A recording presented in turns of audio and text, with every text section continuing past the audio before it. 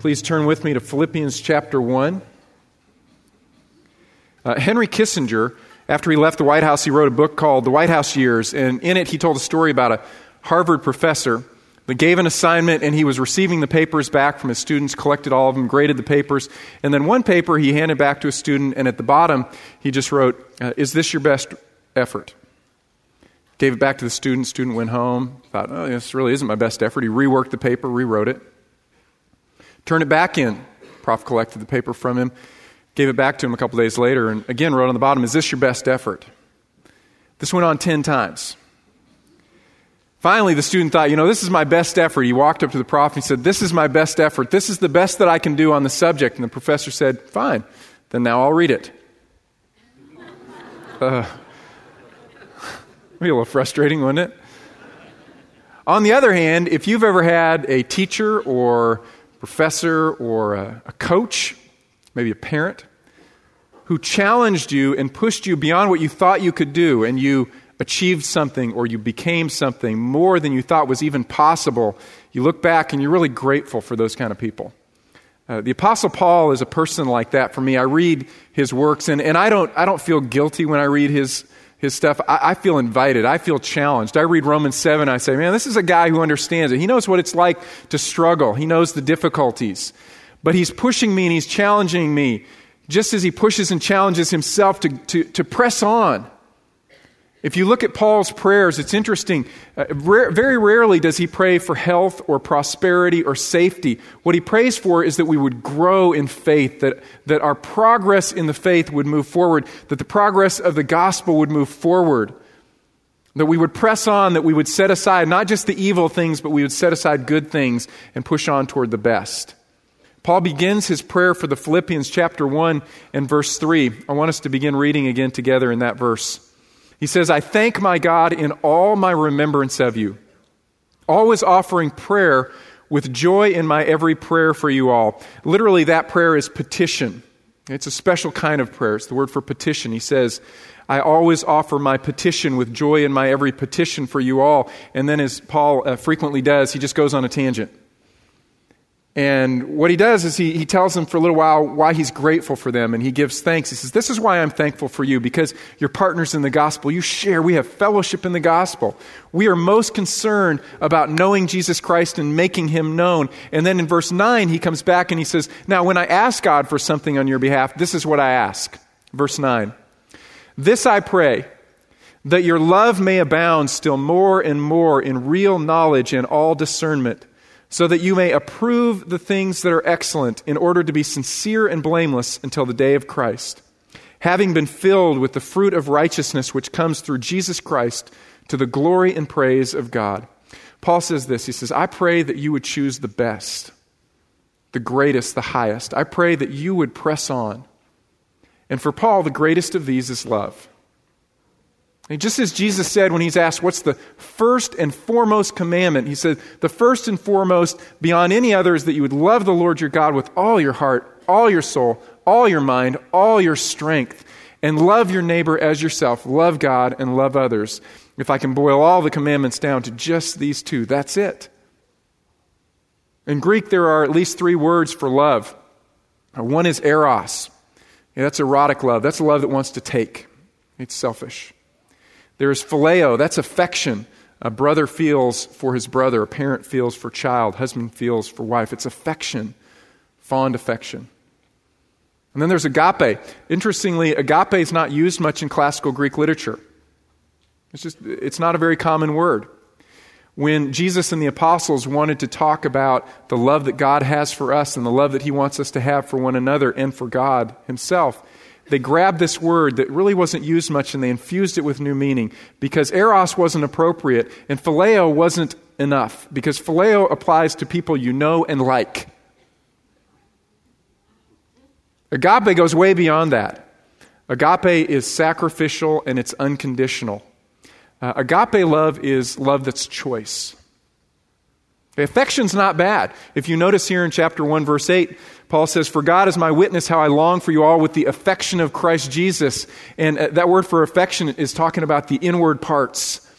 For both Jews and Greeks, the heart wasn't the seat of emotion. The heart was the place where you had mind, thinking, consciousness, will, and choice. Emotion happened here. Man, I ache for you. And Paul says, I ache for you. I really, really long for you. I have affection toward you. So affection's not bad, but what he wants them to move forward in is beyond affection. It's love. It's agape love. Probably the best description of this is in Christ's teaching on the Sermon on the Mount. Matthew chapter 5. Matthew chapter 5 and verse 43. Jesus says, you have heard it said, you shall love your neighbor and hate your enemy. Okay, that's love that the world understands. Love your neighbor. Okay, love the one that you have affection for. Love the one who's nearby and you really enjoy. But your enemy, hate him. Okay, that's the common teaching of the day. And Jesus said, let me reorient your mind towards something much greater. Verse 44, I say to you, love your enemies and pray for those who persecute you. Okay? Love your enemies. Love is choice. Jesus is not saying, have nice thoughts and feelings about your enemies. Have nice thoughts and feelings about those who harm you and beat you and persecute you and take all your money and they take your property. That's ridiculous. But he is saying love. Okay? Choose to pursue what is best for that person. Unconditionally and sacrificially. Why? Verse 45. So that you may be sons of your Father who is in heaven. For he causes his sun to rise on the evil and the good. He sends rain on the righteous and on the unrighteous. To be the son of something means that you have the characteristics of. Okay, a son of God, a daughter of God, has the characteristics of God. He said, if you want to be like God, a child of God has these characteristics. God loves. God loves even those who hate him. Verse 46. It says, for if you love those who love you, what reward do you have? Even the tax collectors do the same. If you greet only your brothers, what more are you doing than others? Do not even Gentiles do the same? Therefore you are to be perfect as your heavenly Father is perfect. This is the kind of love that he has. Anybody, so even Gentiles, that the Jews considered as dogs, even tax collectors, the lowest in our social scale, these horrible people in our society, they know how to love people who are lovable. Jesus says, I'm not even talking to you about that. That's easy. Anybody can do it. I'm talking about God love, something that only God can produce in you, something that is a reflection of the very nature of God, because God is love, agape love. God is love. He causes the rain to fall on the righteous and the unrighteous. He gives sun, he gives blessing to the righteous and the unrighteous. Why? So that they would see his goodness and turn to him. He pours out the best upon them. He gives them what is best for them. So Jesus in his teaching would look at his disciples and he'd say, this is how all men will know that you're my followers, if you have this kind of love for one another, because you can't produce it. And they'll see you sacrificing and serving them even when they're unkind to you and they're ungrateful. They never say thank you. Even when they're abusive and they persecute you, you still love them and you still initiate with them and you give. You make yourself vulnerable again, and they say, wow, that must be what God is like. That's how Jesus could hang on the cross. And he looks down upon those who have beaten him and they have mocked him. They've spit in his face and they put a crown of thorns on his head and pounded it down, and he's in pain and he's bleeding and he's suffering, and he says, Father, forgive them. Release them from this debt. Do you want to be sons of the Most High? Do you want to be like God? Then that's the way that we love. I read a book several years ago by a guy named Juan Carlos Ortiz. It was called Disciple. And a long time ago, I don't remember all the details of the story, but he was preaching a sermon on love. His church was having a lot of conflict. There was a lot of unloving behavior going on. And so he said, this is the text, love one another. By this will all men know that you're my disciples, if you have love for one another. How can you say you love God, but you don't love your brother? Love one another. Next week, everything stayed the same in his church. All these conflicts kept going on and strife. There was not forgiveness. So the next week, he stood up and he preached the same sermon. Well, I'm going to try that sometime. Wow. His elders pulled him aside afterwards. They go, you know, that's the same sermon. He goes, I know. Well, next week, nothing changed. So he got up and he preached the same sermon again. I can't remember how long this went on. He did this several weeks in a row. Finally, he got frustrated, and so he just stood up one Sunday and he said, love one another, and then sat down. And they came to him and they said, well, can we get on with, the next topic? And he said, yes, we can, as soon as we start to apply this one, because this is fundamental Christianity. This is what it means to be a follower of Jesus Christ, that we love one another, even those who are unkind and unforgiving toward us. We choose to initiate, we choose to forgive, we choose to give them the best. How is that humanly possible? It's not. Okay, notice Paul's prayer. Back with me in Philippians 1, verse 9. Paul says, "In this I pray," here's my petition, "that your love might abound still more and more in real knowledge and all discernment." What Paul is saying is love can grow. And the challenge is that love would grow, that it would abound. This is one of Paul's favorite words, abounding. I want you to turn back with me to 1 Thessalonians. Lance read this passage earlier. I want to read it again. 1 Thessalonians chapter 3. Paul is not rebuking the church in Philippi. He's not rebuking the church in Thessalonica. He's saying what you're doing is wonderful now. What I want to see happen is that your love would abound.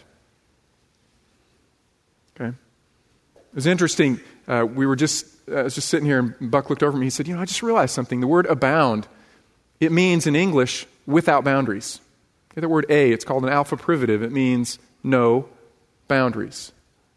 Okay? That's what Paul prays. Look in chapter 3, verse 11. It says, "Now may our God and Father himself and Jesus our Lord direct our way to you.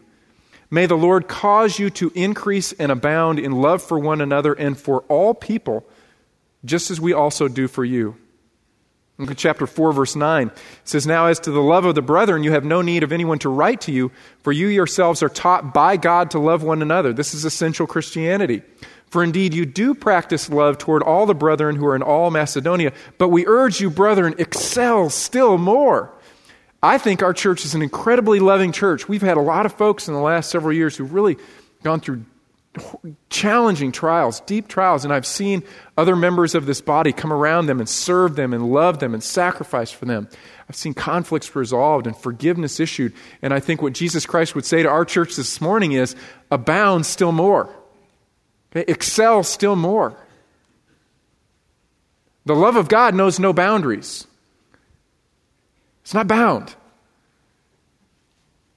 And God can produce that kind of love in you that moves beyond. A beautiful illustration of this is in the Gospels.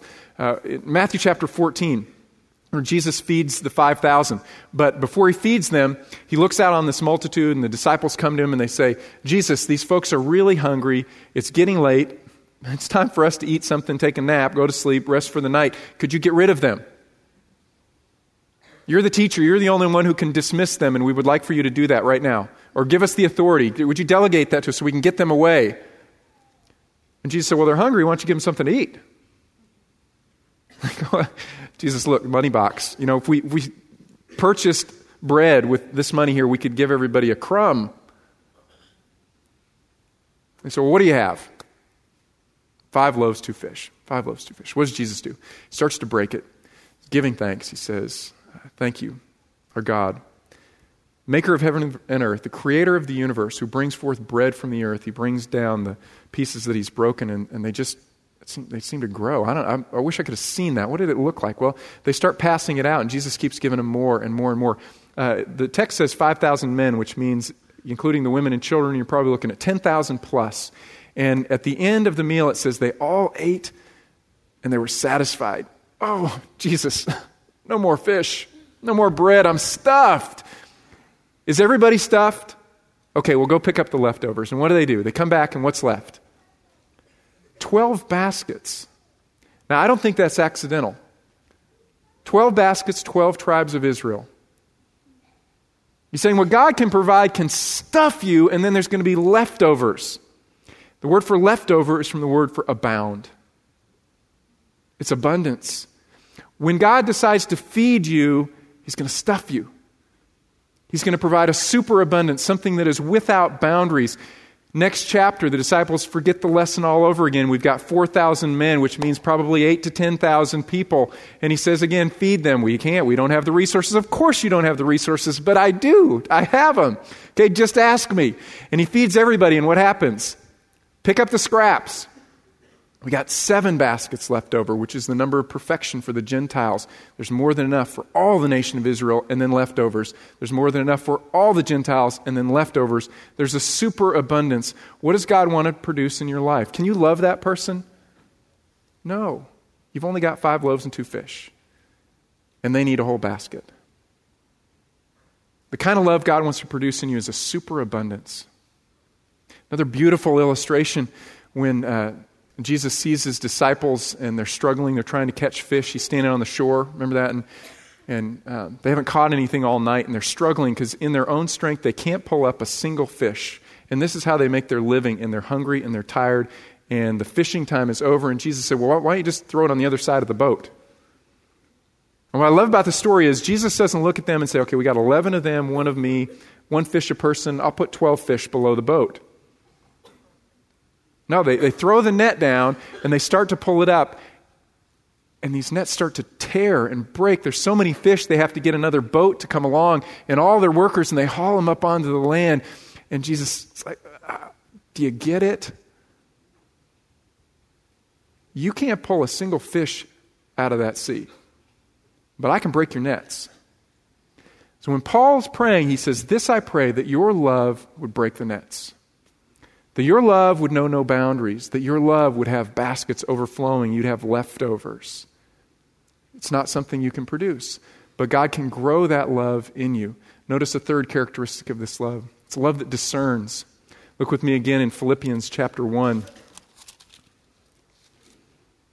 says, this I pray, that your love might abound still more and more in real knowledge and in all discernment. Now, sometimes when I read the Bible, I think, if I were writing the letter, what would I say? Kind of helps me get a little insight into where's the author going. It's different than where I would have gone. If I had said, this I pray, that your love might abound still more and more, I would have said, that your love might abound still more and more in zeal.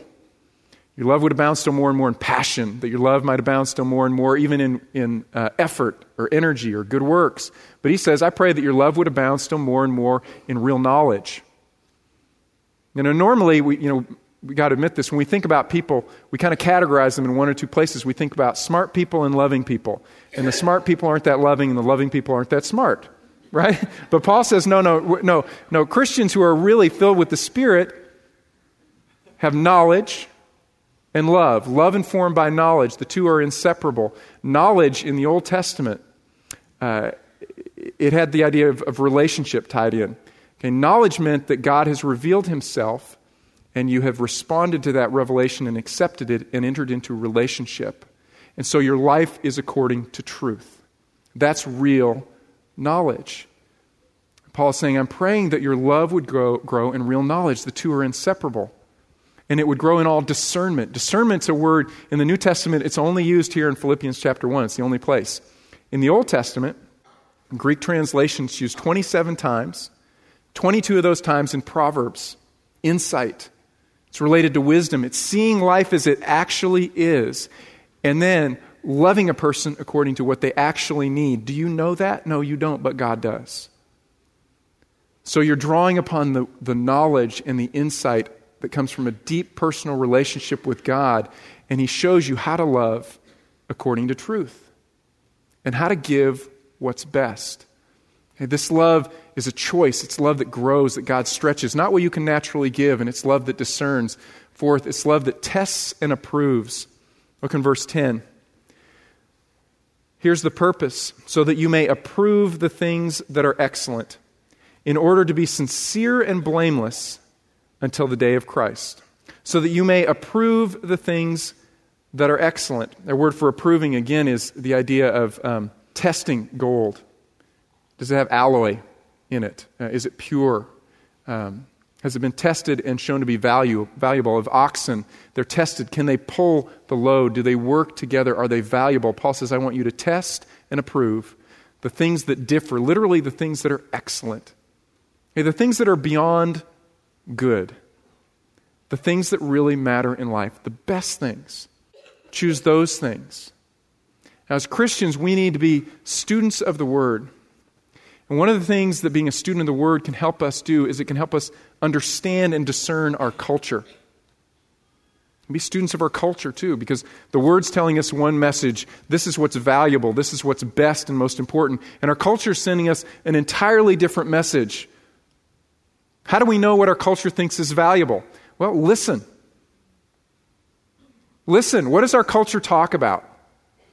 I don't get the newspaper anymore. I just go online, and I go to a bunch of different sources.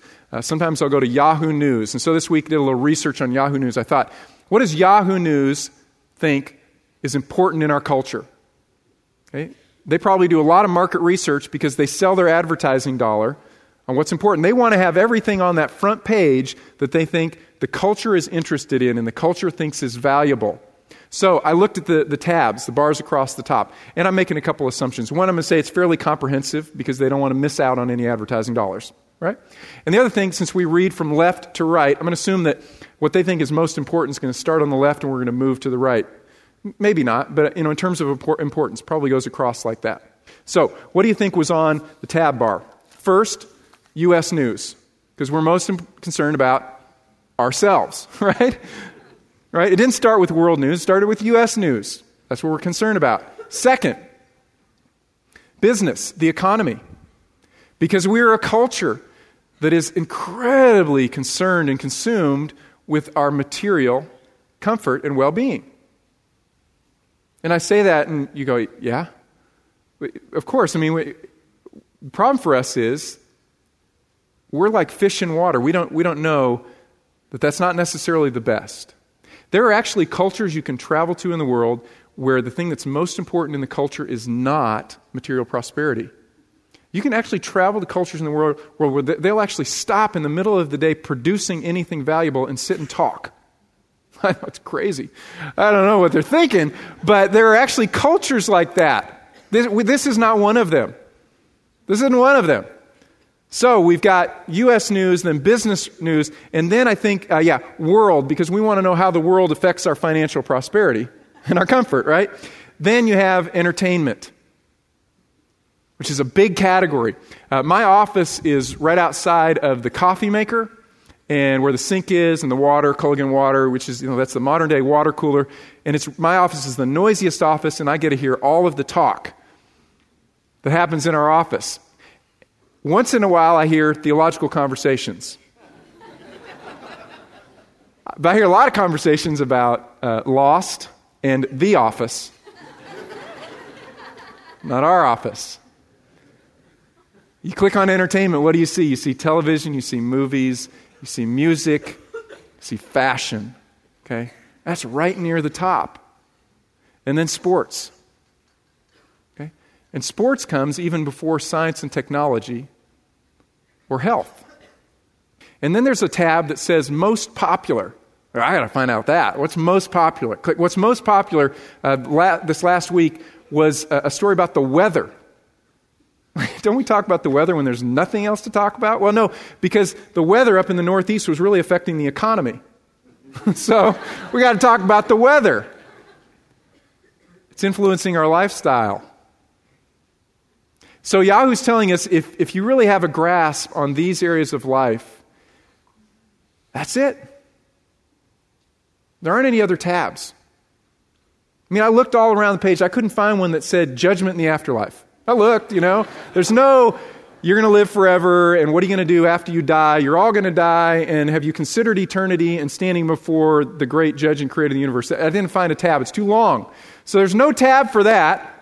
There's no tab actually even for religion and philosophy in general. Because we don't really want to talk about those big issues in life.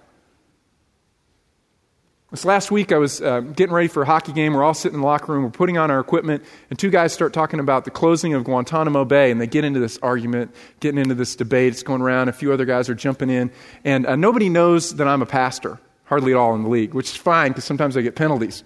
So I don't tell anybody.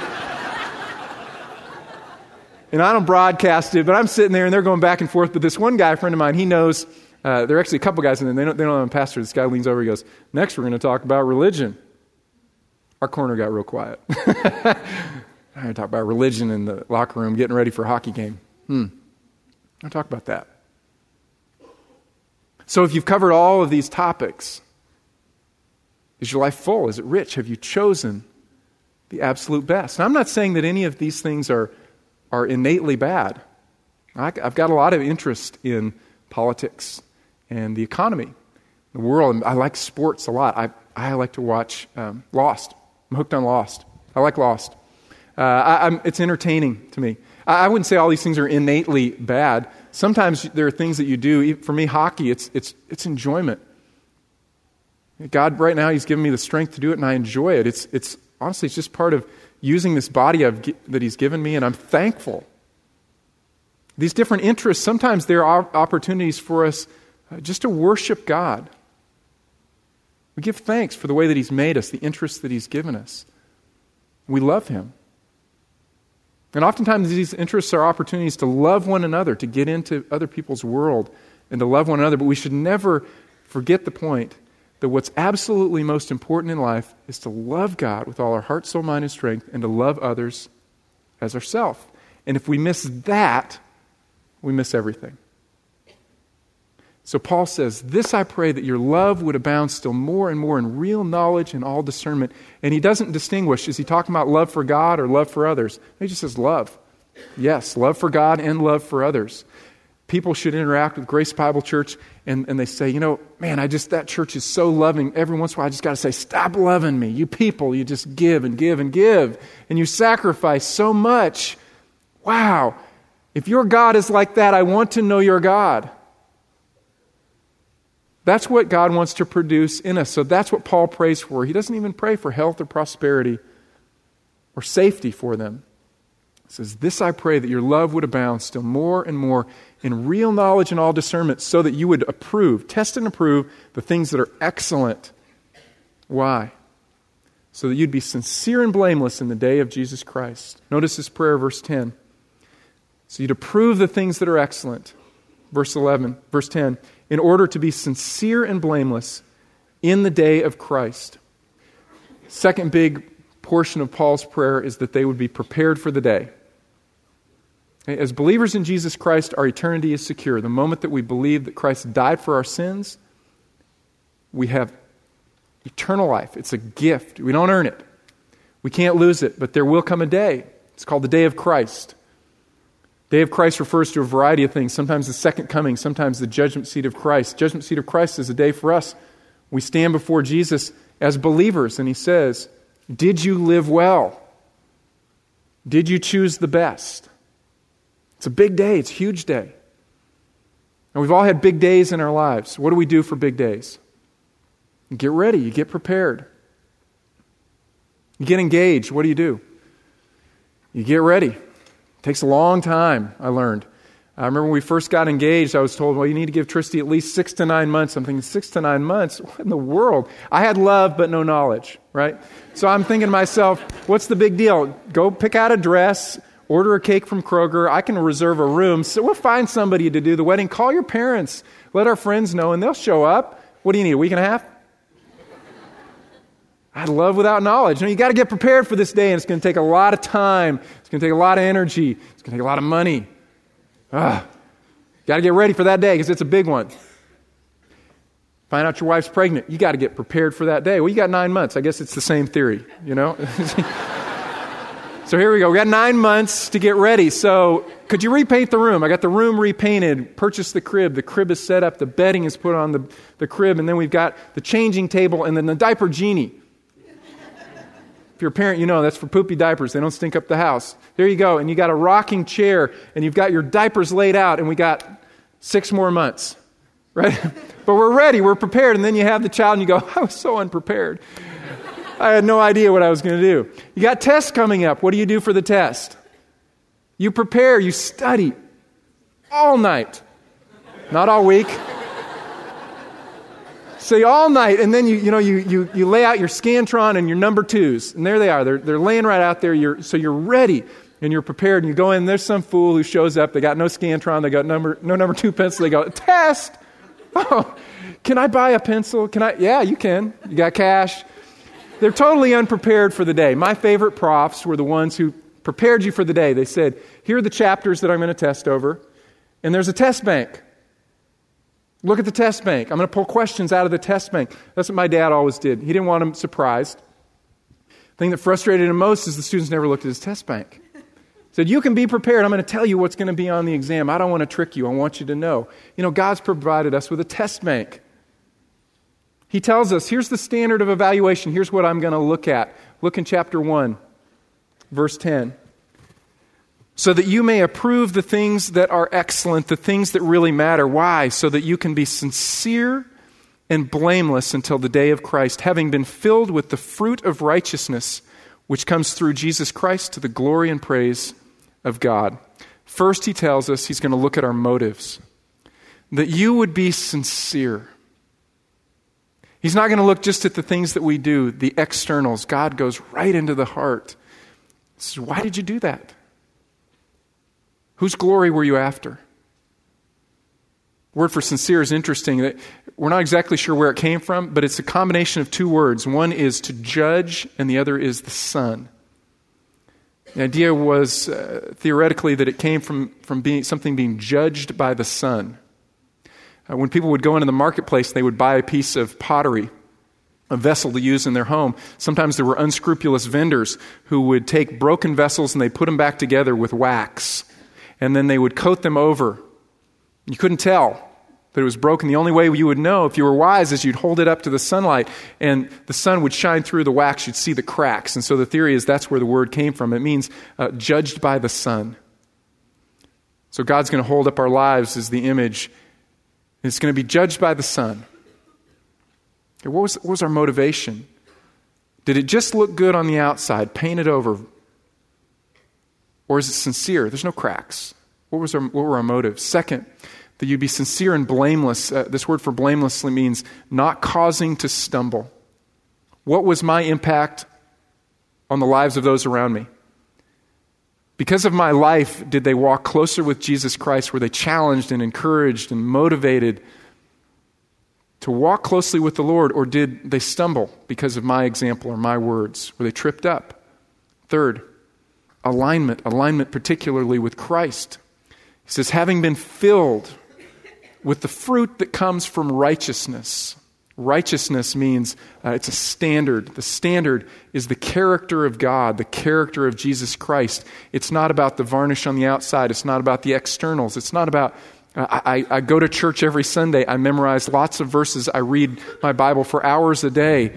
It is the fruit of the Spirit. It's character that can't be faked. In Galatians chapter 5, Paul says the fruit of the Spirit is what? Love. Okay, he starts there. The greatest of these is love. The fruit of the Spirit is love. It's a love that gives to those who are enemies. It's a love that gives when people are ungrateful and unkind.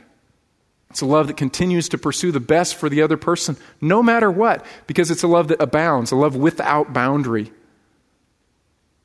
Joy. Paul talked about that last week. It's something that transcends circumstances. It's not merely happiness. It's joy, it's confidence, love, joy, peace. Circumstances don't rile me up because my eternity is secure. Patience, kindness, goodness, faithfulness, gentleness, self-control. It says, against such things there is no law. These are always appropriate. These are always beautiful things because this is the character of God. And then fourth, what's the source? It says, filled with the fruit of righteousness, which fruit comes through Jesus Christ to the glory and praise of God. The tree does not strive to produce fruit. The tree strives to put its roots deeper and deeper and deeper. It reaches down for water. It reaches down for nutrients in the soil. And what's the result? Inevitably, the result is its branches extend and it impacts the lives of others. Fruit is born. Character is changed and transformed. What's the source of your life? Is it independent of God? Is it self-righteous? Or is it all to the honor and the glory and the praise of Jesus Christ? Well, how do you know? Well, for me, I know if I'm thankful. If I'm thankful. Something happens in my life, and what's immediately on my heart and my mind and my lips is to give God thanks. With our kids, I want them to have really great self-images, so I praise them all the time. I see my son running, and I go, Ben, man, you are really fast. God gave you fast legs. Man, Anna Joy, that picture is so beautiful. You have a really wonderful sense of color. God gave you a great sense of color. Ben, you're really good at figuring out that math problem. God gave you a good mind, a sharp mind. Let's give him thanks. And so every time I compliment them, I remind them, what's the source of all this? You have nothing apart from God. What do you have that you did not receive? And if you received it, why do you boast as if you had not received it? It all comes from God. And if I'm thankful, then I know that my source is God. And all my life, the whole object of my life then can be to the honor and the glory and the praise of Jesus Christ. Now, this letter of Philippians is designed to stir us up. Hey, Paul has this wonderful, holy discontent. He's not complacent. So when he begins to exhort his people and he prays for his people, he says, I'm not rebuking you, but what I am praying is that your love would abound. Okay, no boundaries, that you would excel still more. And I have no doubt that what Jesus Christ wants to do in every one of our lives this morning is to push us. Wherever you are, I don't know where you are and what God wants to challenge you on, but I know that God is not complacent or content. He wants to take you where you are and push you beyond. Okay? And it's not something that you can produce on your own. It's only something that through the source of the righteousness of Jesus Christ placed in you that God can produce. So I want us to take a few moments. Ask the Lord, God, where are you wanting to stretch? Produce something that's beyond what mere human effort could do. What are you trying to do in my life? Let's take a few moments before the Lord and then I'll close this.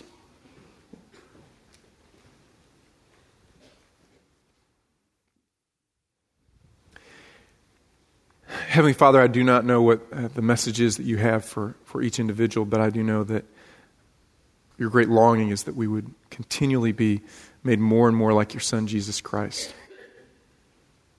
He is perfect. He is beautiful. His personality is lovely. And Lord, I pray that from a place of complete acceptance in you and that security that we would have the confidence to stretch. Lord, I pray for each person here individually. I pray for this group, this body of believers, that you would stretch us so that community would look in and they would see us and they would say, wow, look at the way that they love one another. Look at the way that they love us. I would love to know their God. Father, that's supernatural. It's not something that we can produce. I pray that you would do it through us, and then in the end, you would receive all honor and glory and praise through your Son, Jesus Christ. It's in his name we pray. Amen. God bless you. We'll see you next week.